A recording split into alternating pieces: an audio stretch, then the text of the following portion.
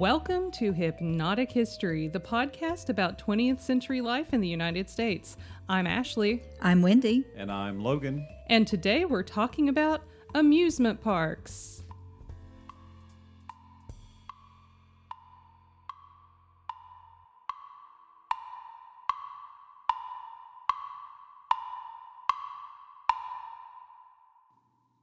So did you guys go to amusement parks as children?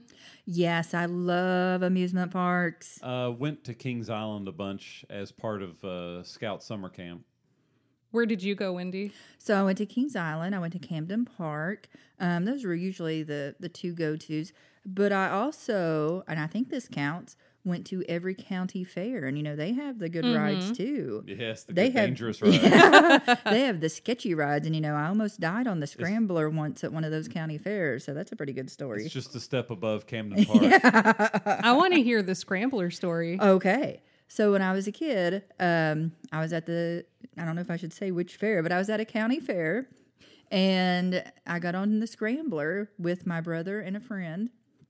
And the guy, he was kind of sketchy looking. I knew that even as a kid. I get on the ride, and they didn't fasten the bar very well. And so the bar came up mid-ride. I fell down into the floor from the seat. Oh. And, you know, the Scrambler kind of takes you, it leads up to its name. It takes you all over the place, kind of back and forth. And so I'm down in the floor getting scrambled back and forth. My mom's yelling at the guy to stop the ride. And he's like, not paying attention to her. And he's like, I can't.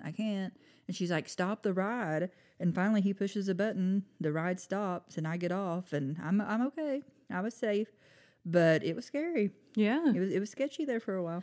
I had a similar experience at Camden Park, which those who are familiar with Camden Park should not be surprised at all. It's the only type of experience to have. Yeah. So, and unlike you, I don't care to name check. Okay. So Camden Park, for those who don't know, is actually a really cute little amusement park in West Virginia, but it has seen better days. I was going to say, have you been to it lately? I still think it's charming, but it is run down. Is a little bit run down, but I still think it's charming. Yeah. It was parodied in one of the Fallout games, right? Fallout 76, I think. It was in West Virginia, and Camden Park was one of the locations. Yeah, Interesting. Yeah. So anyway, my accident story was I got on the bumper cars, and I can't remember if it was with my dad or with my mom. Like, we were in the same car, and I guess I was too little to really be on the bumper cars, but for whatever reason, they let me on, maybe because I was riding with a parent, but I slipped below the bar and into the floor, kind of like you, Wendy. Yeah. And I had won a stuffed pig, I guess, at one of the games. And my parents said that when they got me out of the bumper car, both me and the pig had like the same black marks on our faces where we both fell down together. But I wasn't, I don't know. I guess I either wasn't harmed seriously, or as a kid, I just shrugged it off and didn't care, because they said when they got me out of the car, the first thing I said was, "Where's my pig?" Got to focus on what's important. Yeah, priorities. Exactly. But I will say, as an adult, I now have 2 children, and they are scared to death of amusement parks. And here I envisioned, you know, having these children who would ride all the rides with me, and we would have so much fun. But they get sick at the sight of anything that moves. So it's kind of disappointing. I'm kind of the same way now, and I've probably always been that way, but I just pushed myself because I didn't care. But now I can't ride rides. Right. I love amusement parks. I love the atmosphere and the food and the games, but I just can't stomach the rides anymore. I get that. Yeah. I will still get on anything and everything. Well, good for you. I'm really jealous. Thank you. So the other amusement park story I have is going to Kings Island, but this was as an adult. Kings Island in Ohio. Logan and I went for their Halloween fest one weekend several years ago. Well, unbeknownst to us, he had some sort of illness. I don't know if it was the flu, like a stomach flu, or I don't know what it was, but He became very ill while we were there, and I thought it was from going on the rides because we had gone on this ride that like flips you upside down and spins you, and I thought he got sick from the ride, and I was like, well, let's just sit down and have something to drink, and then we'll go back to the other rides. No, he was legitimately sick with a stomach bug, and I made him stay at the park. Yeah, that's not a good combination. No. She's always looking out for me. Mm-hmm. But Kings Island's October, I don't know, they call it Spookfest or Spooktacular or something. It's actually really good. I really want to I want to go to that. I've never been. So let's talk about where amusement parks came from. Okay. The earliest forerunner of modern American amusement parks are pleasure gardens, which were public park-like spaces in 16th century Europe. And at these places, they had sporting activities, you could get food, and like modern amusement parks, pleasure gardens were a place where classes intermingled, which was very unusual for the time. Some of them also had rides. In 17th century Russia, they had ice slides, and they also had coaster-like rides that became known as Russian mountains. That existed throughout Europe by the early 1800s. Also, a small Bulgarian town had an early type of Ferris wheel in the 1600s. And I don't know if I'd get on one of those. Depends on how big it is. The 1600s Couldn't have Ferris gone that wheel. fast. Yeah. And the earliest carousel type of ride can be found as far back as 500. Oh, wow. Yeah. That's crazy. Yeah, I can imagine that. In England, taverns and inns evolved into pleasure gardens in the late 18th century and hosted theater, concerts, and fireworks, among other activities. You could also shop and dine there. In Denmark, there is a park that I'm going to butcher the name of, as I usually do foreign words. I'm going to say it's called Bakken. It opened in 1583, and it is still in operation. Oh, wow. Yeah. Denmark is also home to Tivoli Gardens, which was founded in 1843 and inspired many aspects of Disneyland. That's interesting. Mm-hmm. So who knew? Denmark, amusement capital of the world, apparently. While certainly inspired by Europe's pleasure gardens, the rise of amusement parks in the U.S. were also in part a result of the Industrial Revolution, which created an emerging middle class that had more leisure time, and they also had money that they could spend on leisure activities. Another influence was mass transit, especially electric railways, which sought to increase weekend usage by creating attractions along their lines. And it's interesting that we mentioned Camden Park because Camden Park in West Virginia, I almost said Kentucky, in West Virginia started as a stop on a trolley line. Oh, that's neat. I didn't know that. Mm-hmm. So many amusement parks have similar stories. There were also two types of areas that amusement parks developed. One of them were resorts. It's believed that many U.S. amusement parks started as resorts. By the mid-19th century, railroads, canals, and steamboats made resorts more accessible to people. However, resorts were typically for the upper class, and these people went to them for socialization with other hoity-toity people rather than for pure entertainment. So resorts popped up for the middle class, and these were typically right outside the city so that they became accessible for a day trip. You could get there very easily and back within one day. And resorts for the middle class had entertainment. Entertainment was typically beer drinking and gaming. There you go. Yeah. Okay. Let's go. Later on, animal rides and playgrounds were added because I guess kids don't want to drink beer all day. Well, that makes sense. Yeah. Hotels were also added later on to entice people to stay longer than just a day trip. Another type of area that changed to an amusement park over time were gardens. Some early examples include Jones Wood along the East River in Manhattan, which opened in the early 1800s and is the first large-scale amusement resort. The most popular activity was beer drinking. I'm starting to see a pattern here. Could we not just build bars? Yes, but this is beer drinking outdoors. Yeah. Well, it's interesting that you say outdoors because this is the site that spawned the term beer garden. Nice. Oh. Yeah. They also had shooting galleries, wrestling, and then children's rides because you have to have something for the kids too. The world used to be much cooler. Yeah, it did. Another example of a park transitioning to an amusement park is Gad Norton's Lake Comp House in Bristol, Connecticut, which opened in 1846 and had a bathing beach and a concert venue. It is now America's oldest continuously operated amusement park.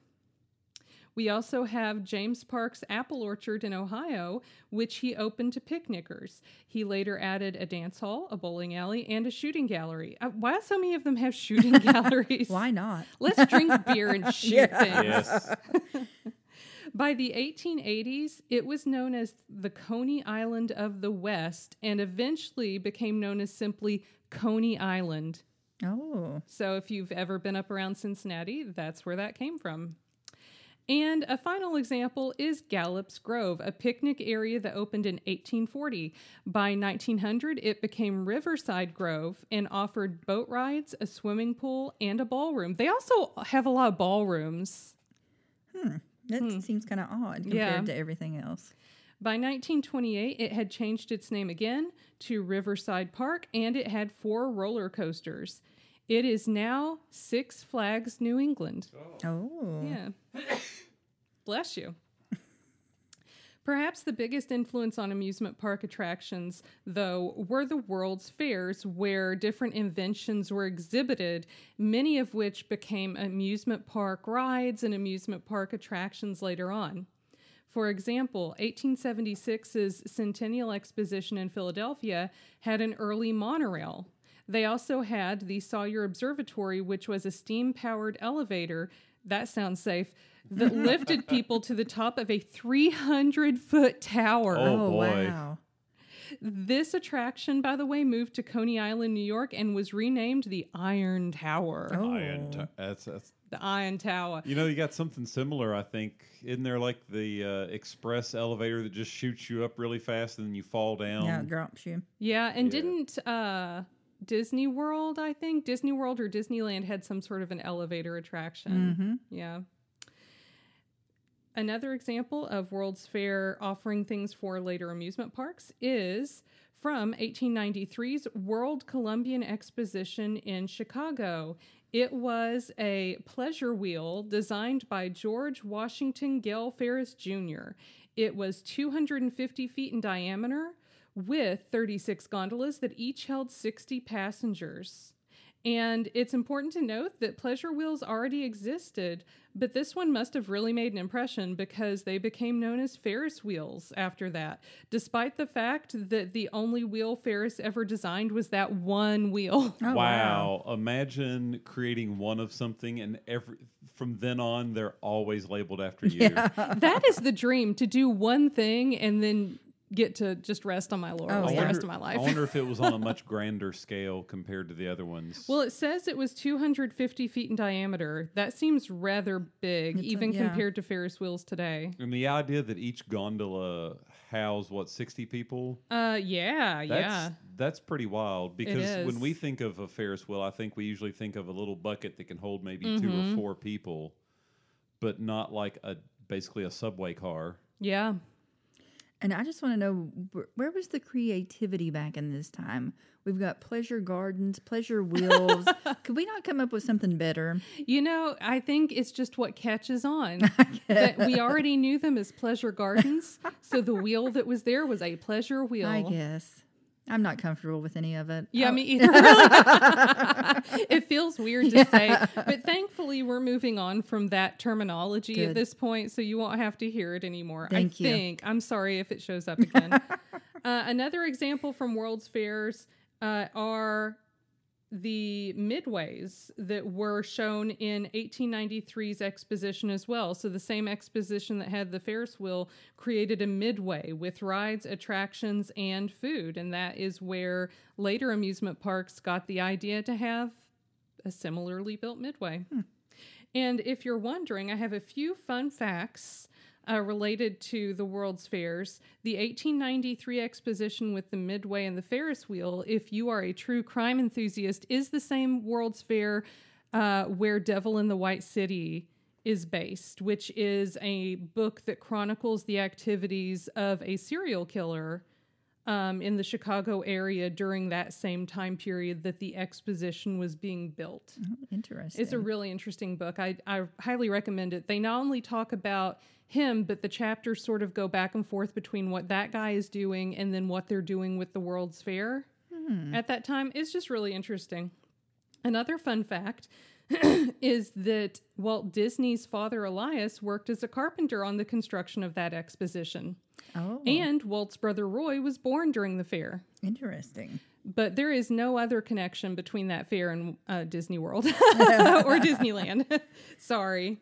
But one way in which that fair is directly connected to an amusement park is through two men, George Tillieu and Captain Paul Boynton, who both attended it and went on to do big things in New York. Tillieu was from a family that had a long-standing business on Coney Island, New York, going back to the bathing resorts of the mid-19th century. He tried and failed to buy the Ferris wheel from the 1893 exposition, and since he couldn't get it, he put up a sign that said, "On this site will be erected the world's largest Ferris wheel." Oh, wow. He did create a Ferris wheel, but it wasn't the world's largest. So he tried. Shucks.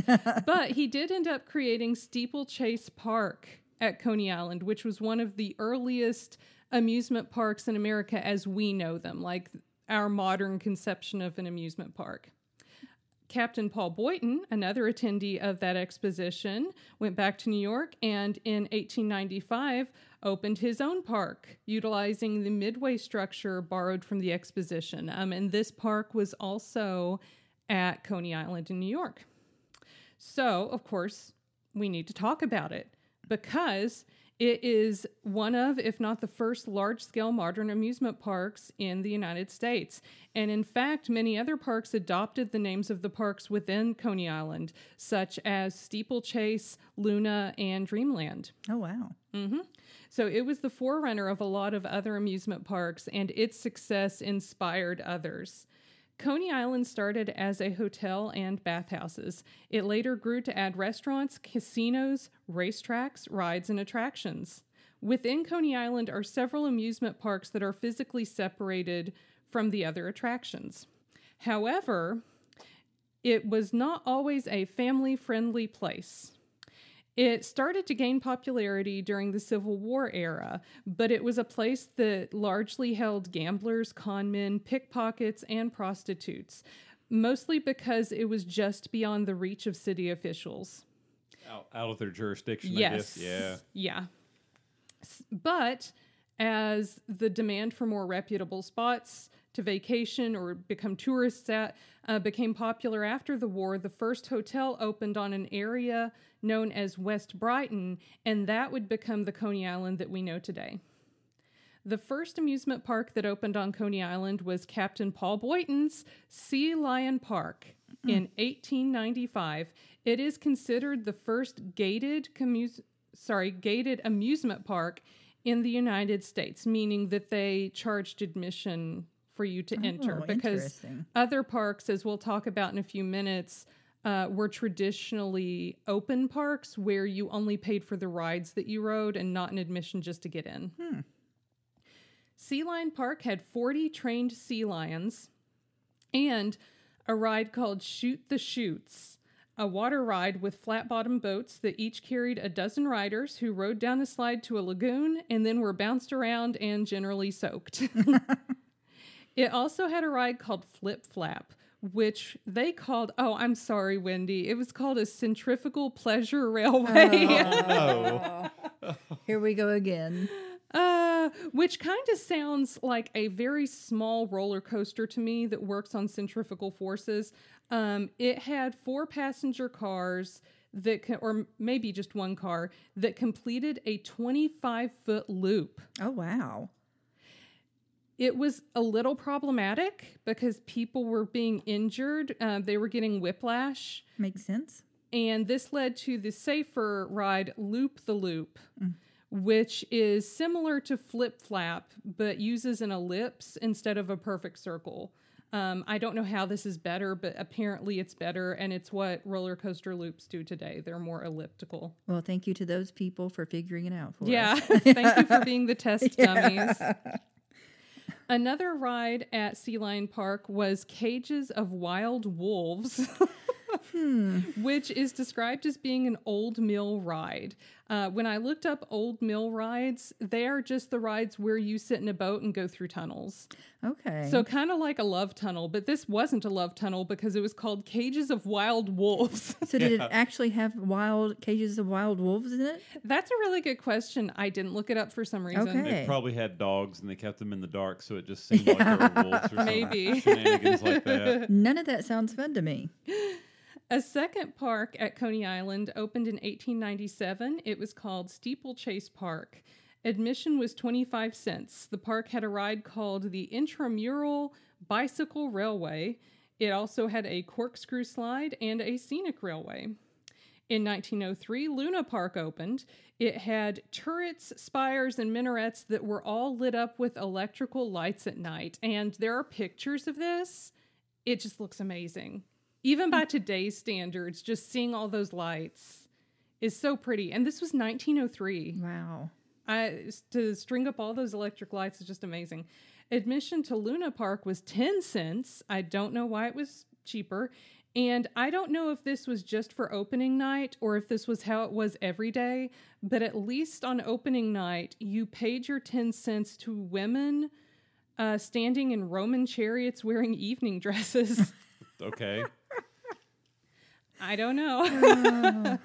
And on opening night, they were so popular that they eventually ran out of change and just started letting people in for free. Oh. Wow. So the final of the original Coney Island parks was Dreamland, and it opened in 1904. Some of the attractions at Dreamland included a lagoon, a replica of Spain's Girardella Tower that they called Beacon Tower, and it was lit with 100,000 lights. I just don't feel like amusement parks are trying as hard anymore. No. I know. They need to step it up. Well, it's like when we talked about automats and they were so lavishly decorated, even though they were essentially just a vending machine restaurant type of a thing. Mm-hmm. We just don't have that sense of whimsy. Yeah, if they could do this back in this time, we should be able to do something great in 2023. I agree. So, Dreamland, by the way, also had a Grecian arena with a circus hosting polar bears, hyenas, tigers, leopards, and lions, whom I'm sure were treated very well. Yeah, not a fan of all that. Not a fan. Now, I've left out a lot of the attractions at these original parks because some of them are unusual, and I want to use them for a little game. Oh. I'm going to describe a Coney Island attraction, and I want you two to tell me if you think it was real or not. Okay. A fake spaceship that takes you to a room with moon people. Yes. No. Yes. When Tillieu visited Buffalo's 1901 Pan American Exposition, he discovered and acquired a ride called A Trip to the Moon, where people boarded a spaceship and then saw projections through portholes, making it look like they'd gone on a space voyage, while the ship moved and swayed. Once they were on the moon, the passengers were led off of the ship and into tunnels leading to the man on the moon, who was seated on a throne and surrounded by dancing moon maidens. All right. Something for everyone. Yes. Then they passed over a swaying bridge and returned to the park, which sounds kind of anticlimactic. Yeah. What about a fake submarine? Yes. Yes. Yes. This was called 20,000 Leagues Under the Sea. It was a submarine ride where people could see sea creatures, mermaids, and actual seals and polar bears. How about airplane rides? Oh, certainly. Yes. No. Oh. What about a Venetian city with a canal? Yes. Yes, this was at Luna Park, and it included gondoliers who paddled the canal. Oh, wow. What about hot air balloons that flew you over New York City and back to Coney Island? No. Yes. No, but it needs to be something. How about an exposition of babies in incubators? Yes. Unfortunately, probably. Yeah, that one's too weird for me to make up. This was called Dr. Corny's Baby Incubator. So you could go see babies, I assume premature babies, in incubators and watch nurses care for them. I don't know why I would want to see that. I agree. I've heard of this before, and I want to think there was something about the babies, and this was like almost like a fundraiser. Maybe. That I wish I could remember more details, but I'm pretty sure I've heard this before. I don't need to see them. I'll give my money. Just give them your money, yeah. No, those babies must perform. Yeah, no. Here's my money. I don't need to see it. How about villages from around the world? Yes. Yes. There were German, Irish, Hindu, and Eskimo villages, a Japanese garden, and a Chinese theater, which I'm sure were depicted as culturally sensitively as we would want them. Oh, absolutely. Yeah. Absolutely. They were probably just as bad as you imagine. Uh-huh. What about an otter theater? Yes. Sure. Unfortunately, no. Oh. Well, maybe fortunately, because that meant they weren't torturing otters. That's true. Just Yeah. every other animal. Yeah. Well, what about a monkey theater? Yes. Yes. Yes. And I don't really have anything to add. It was just a monkey theater. It's in the description. How about an actual building set on fire? Yes. No. Yes. Oh. This, I believe it happened more than once. It was a attraction or performance, whatever you want to call it, called Fire and Flames, where firefighters battled a real fire in a 4-story building while a rescue squad saved people on the upper floors. Again, not something I need to be a part of or see. I don't know. I think living in the early 1900s, a lot of things might be entertaining that we don't think of today as entertaining. We're just looking for something to get our adrenaline going. Not that. How about reenactments of World War I bombings? I'm going to say yes. I hope not, but yes. Yeah. Yeah. This was called aerial night attacks. It happened in 1916, and it showed a German Zeppelin attacking a replica French village. Okay, 1916, the war's not even over yet. I know. Like, can we at least... People had a hunger for the war. Can we at least end the thing before we start doing that? How about a tiny city? Yes. Yes. This was called Lilliputian.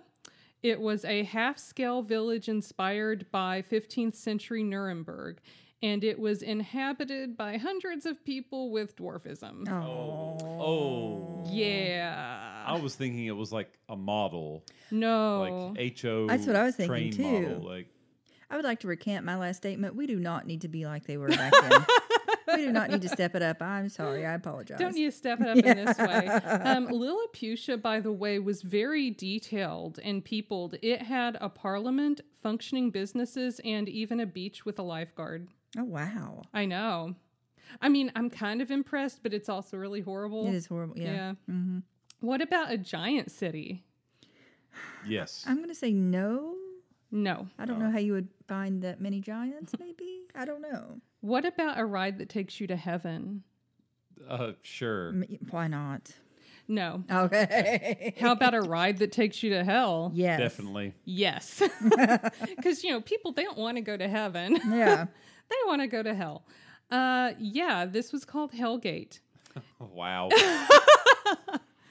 It was a ride that swirled a boat down a 50-foot whirlpool into a plasterwork recreation of Paris's caverns of hell. Ironically, while repairing the ride late one night in 1911, the lights blew, which led to the accidental spilling of hot tar, which caught the ride on fire.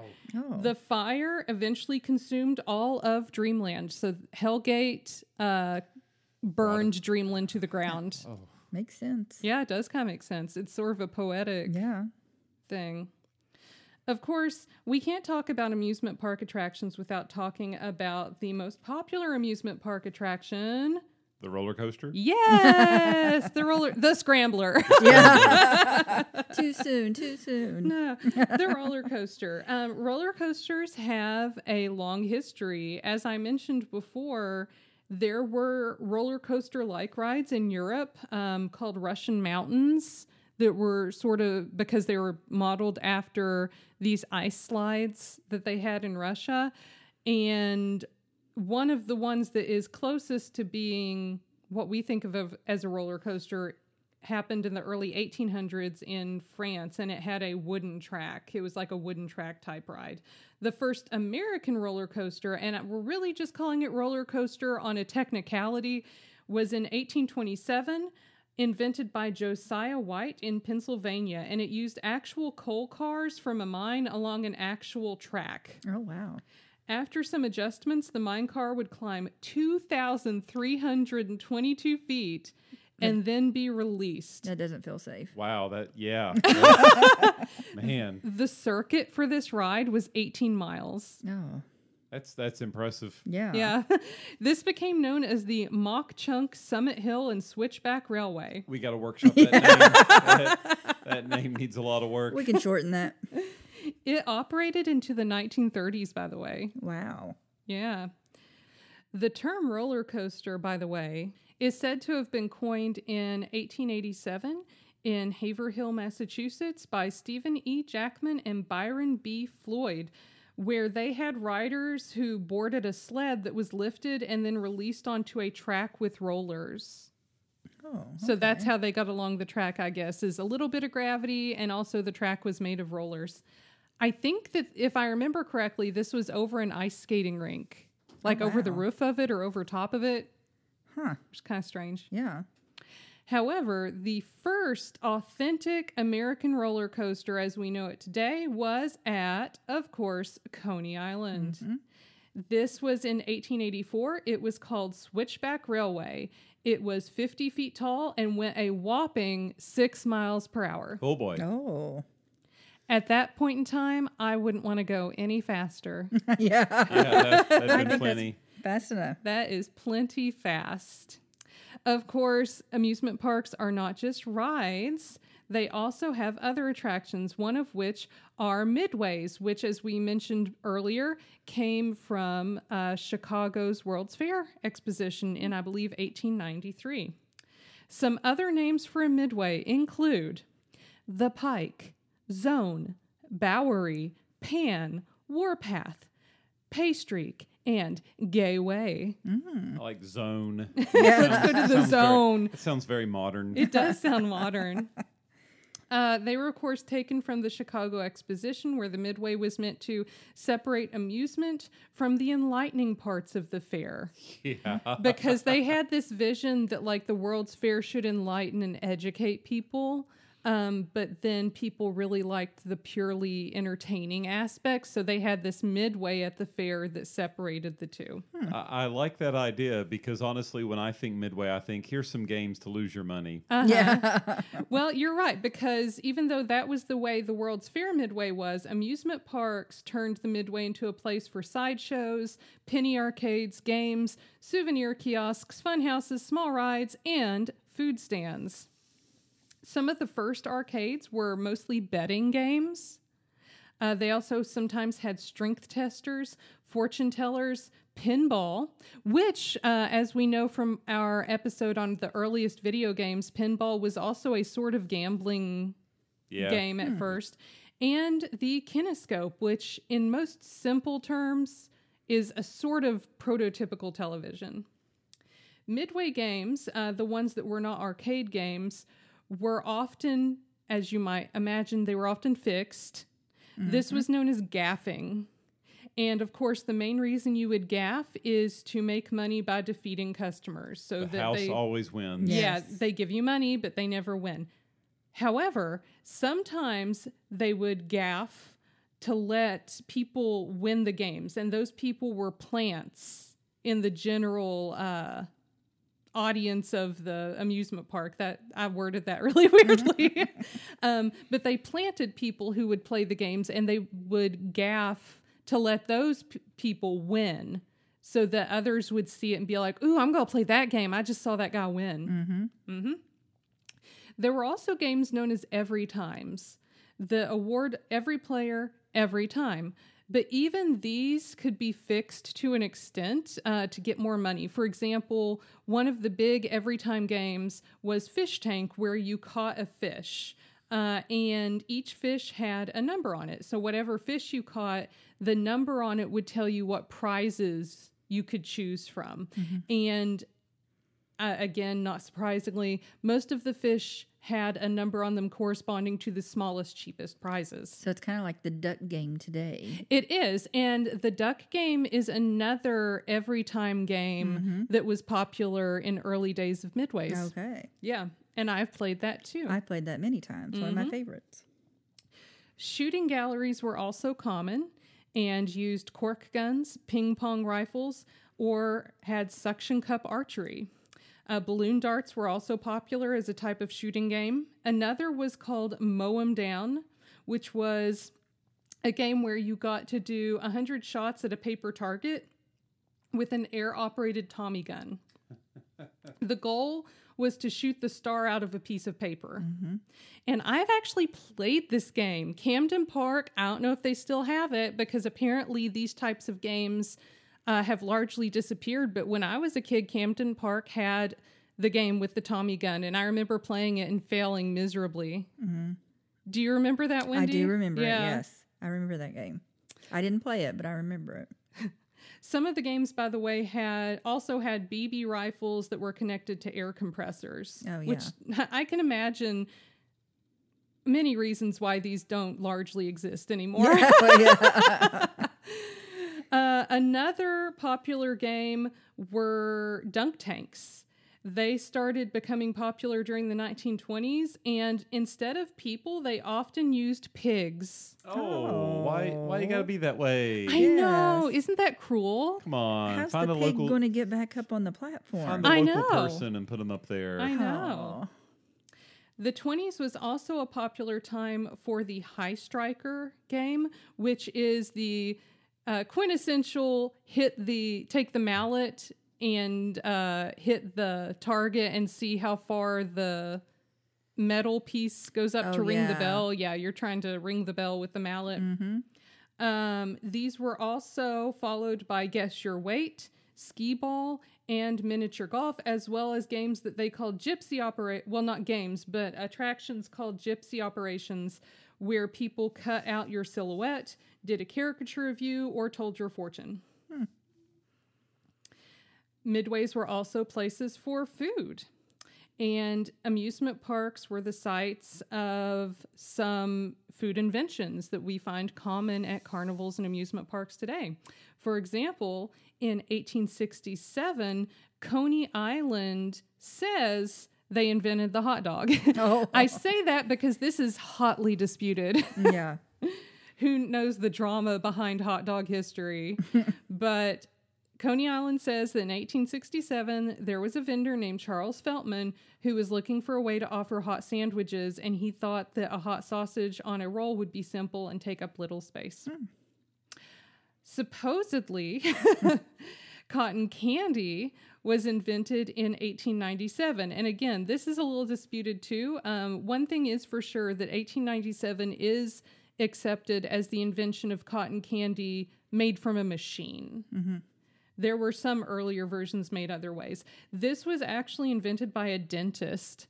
That's fascinating. Yeah. He won more customers. Yeah.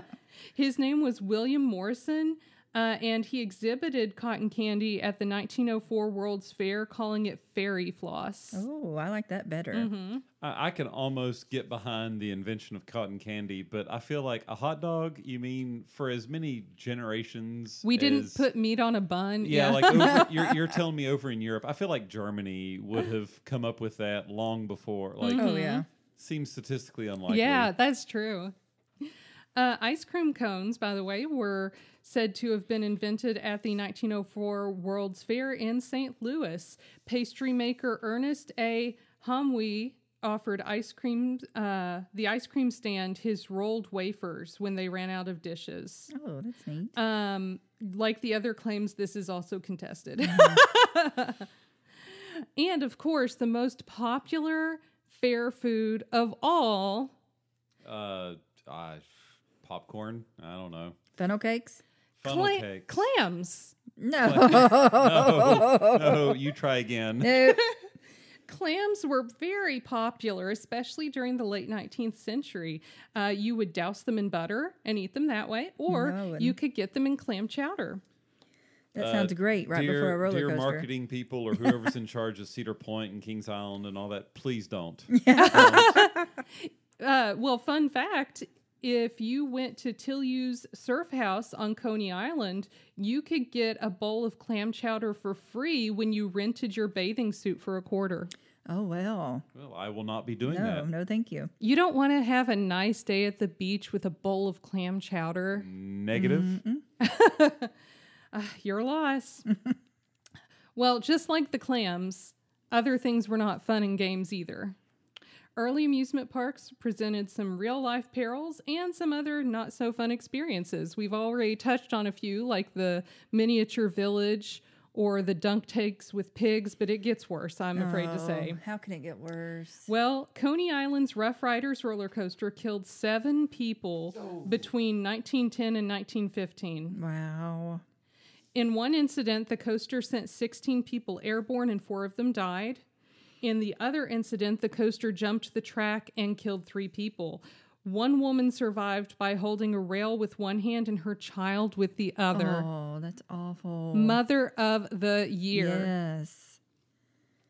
Another not-so-fun fact about Coney Island is that one source estimates that riders of Coney Island's Flip Flap, which, by the way, as a reminder, was the looped coaster, that they experienced a G-force of 12. Wow. To put that in perspective for people who aren't familiar with G-forces, which I would think is most people, fighter pilots experience a G-force of 7. Yeah, I was going to say, I don't think they usually go double digits. Because that's like you lose consciousness. Yeah. Mm-hmm. It reminds me of that thing I've seen online called the suicide coaster. Yeah, it's like concentric perfect circles. Uh-huh. Oh, yeah. Wow. But I'm pretty sure that's not what they were going for. Mm-mm. But yeah, G-force of 12. Another not so great thing, and this is something that happened, I don't know if it happened at multiple areas or just one place, but it happened during the 1920s. There was a ride that required people to exit by walking across something called Blowhole Theater, where wind was blown up through the boardwalk to lift women's dresses. Oh, my. There were seats, so you could sit and watch. And according to the amusement park by Steven Silverman, riders were then, quote, accosted by aggressive small men dressed as clowns, or else tall black men in black face makeup. These greeters were armed with electrically charged pokers, empowering them to zap the hapless fellows in their most sensitive places. I don't know what to say about that. I was wondering if the air jets were going to like shoot like a little kid into the air or something like that. No, not quite that strong, just to lift women's dresses. I don't know how they would think that was a good idea. You're speechless. Why would people like this? And people must have known that this is what happened because it was Blowhole Theater. There were seats so you could watch the people coming off the ride. So you knew this was going to happen to you. I don't know why you're sitting around a conference table and you're like, here's an idea. And they're like, yes. I don't know why you would say that's a good idea. Let's run with that. That's a great job, Jenkins. Great idea. No. Well, it gets worse. Old amusement parks sometimes had a game called the African Dodger, where people threw baseballs at black people as they tried to move their heads out of the way. Oh, dear. This attraction, by the way, lasted into the 60s. Oh. That's awful. Yes. That should not have, no. Also awful was an event that several parks had during the early 1900s where a horse was forced to dive from a 40-foot high platform into a tank of water. This lasted until the 70s. Awful. Mm-hmm. And the worst of all is Coney Island's Luna Park, which had an elephant named Topsy. Topsy killed a man after he burned her trunk with a cigar. And she was executed for this. She was fed poisoned carrots and electrocuted in front of a crowd of over 1,000 people. I wouldn't have made it back in this time period. No. By the way, this execution was also filmed, and they originally wanted to hang her. But the ASPCA protested. So this was apparently the better option, the more humane option. Definitely well, not to get too morbid here, but show me the structure you could build to hang an elephant. That is true. I mean, just from practical. Just practical. Yeah.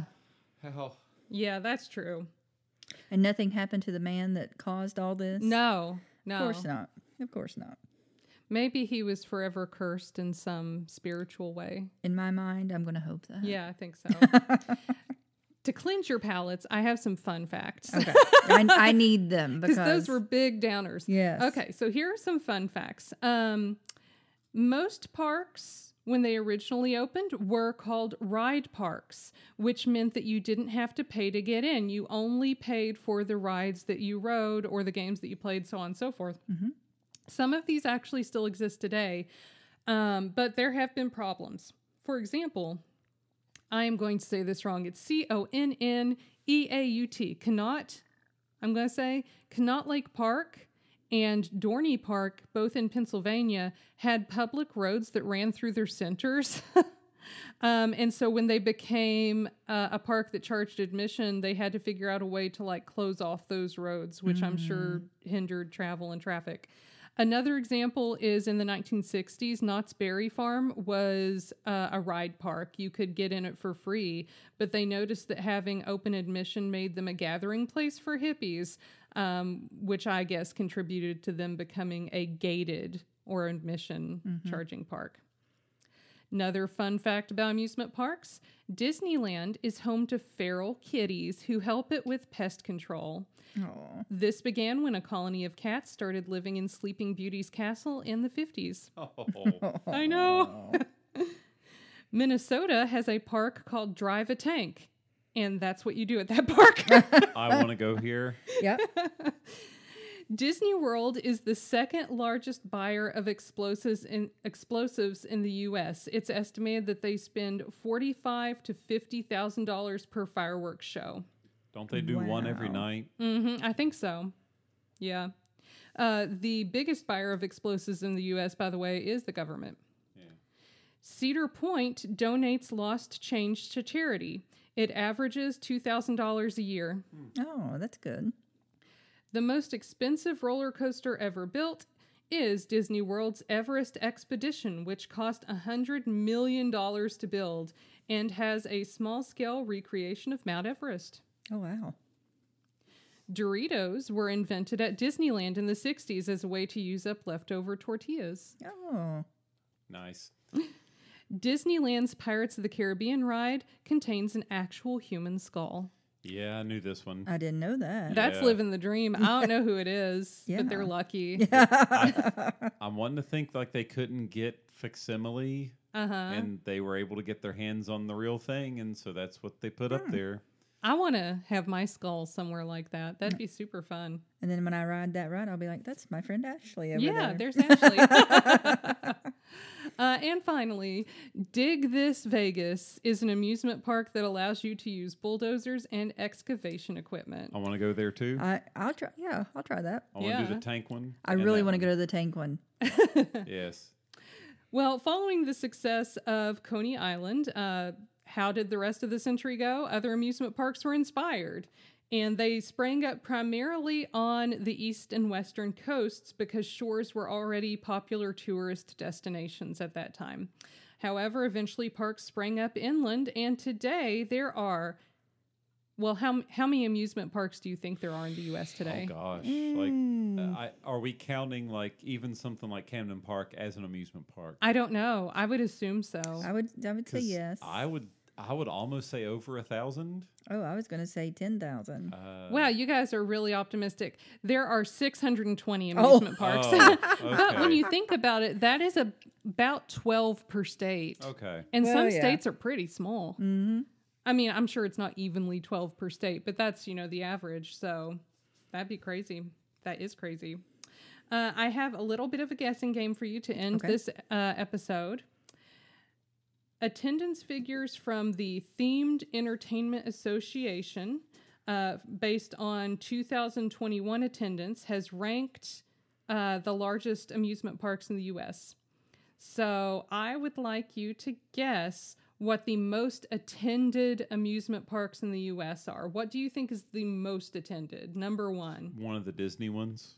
Yeah, I would have to say one of the Disney ones. Walt Disney World in Florida is the most attended theme park in the United States. So would it be Disneyland? Disneyland makes the list. Busch Gardens? Yep. Kings Island? Yep. Six Flags. Well, there are a lot of Six Flags. Oh, okay. Cedar Point? Yes. Here, I'll just read you the list. Okay. How about I just read you the list? Because I'm running out of ideas. Number 10 is Six Flags Magic Mountain in California, and is the only Six Flags location in the top 10. Number 9 is SeaWorld Orlando in Florida. Oh. Number 8 is Kings Island in Ohio. 7, Busch Gardens Tampa Bay in Florida. 6, Cedar Point in Ohio. 5, Knott's Berry Farm in California. 4, Universal Studios Hollywood in California. Number 3, Disneyland Park in California. Number 2, Universal Orlando Resort in Florida. And as I said previously, number 1 is Walt Disney World Resort in Florida. What about the park with the most roller coasters? Is that Cedar Point? Cedar Point is up there, but it is not number 1. Huh. That's a tough one. Kings Island? Kings Island makes the list as well, but is not number 1. Number 8, I don't have a top 10 for this because there were a lot of ties, so I just started with number 8. Number 8 is Six Flags Over Texas, which has 14 roller coasters. Tied is, so I'm just going to say it's number 7, but it's tied, are also Hershey Park in Pennsylvania, Six Flags Great Adventure in New Jersey, Kings Island in Ohio, and Carowinds in North Carolina, which all also have 14 roller coasters. Six Flags Great American in Illinois has 15. Cedar Point in Ohio has 16. And number 1 is Six Flags Magic Mountain in California that has 20 roller coasters. Oh. I swear at one time Cedar Point had that record. They advertised themselves as like the roller coaster capital or something like that. They were really big on coasters. They had the highest one for a little bit of time because we rode that one. Yeah, I remember that one. I can't remember. Was that Millennium Force? Millennium Force, yeah. Used to be the tallest, yeah. So my mom will show me a place. I spend a lot of time in Portsmouth and New Boston. I was born in Portsmouth. She'll show me a place in New Boston called Millbrook Park. It used to have an amusement park. I think it was back in 1902 it was finished, but it was in the 1900s, early 1900s. It was Millbrook Park. It had a Ferris wheel. I want to say it had a roller coaster. Wow. It had a casino, a ballpark. It had all sorts of different things. That sounds amazing. Yeah. And it's cool and hard to imagine that something like that was so close. I know, to where I grew up. But yeah, we'll go by there and she'll be like, "Oh, that was Millbrook Park, and it had this and this and this." But if you go and look at the murals on the flood wall, they have all these beautiful murals painted in Portsmouth, and you can see the one of Millbrook Park where it shows what all they had. Okay, cool. And it's pretty neat that they used to have that there at one point in time. That to think that, wow, we actually had something like yeah, that. in such a, I don't know, off the beaten path. off the beaten path kind of a place. That's a nice way to say it. Well, for Millbrook Park and all the other ones, just remember we have Europe to thank. Oh, yes. Because what we go to today are really just glorified pleasure gardens, Wendy. No.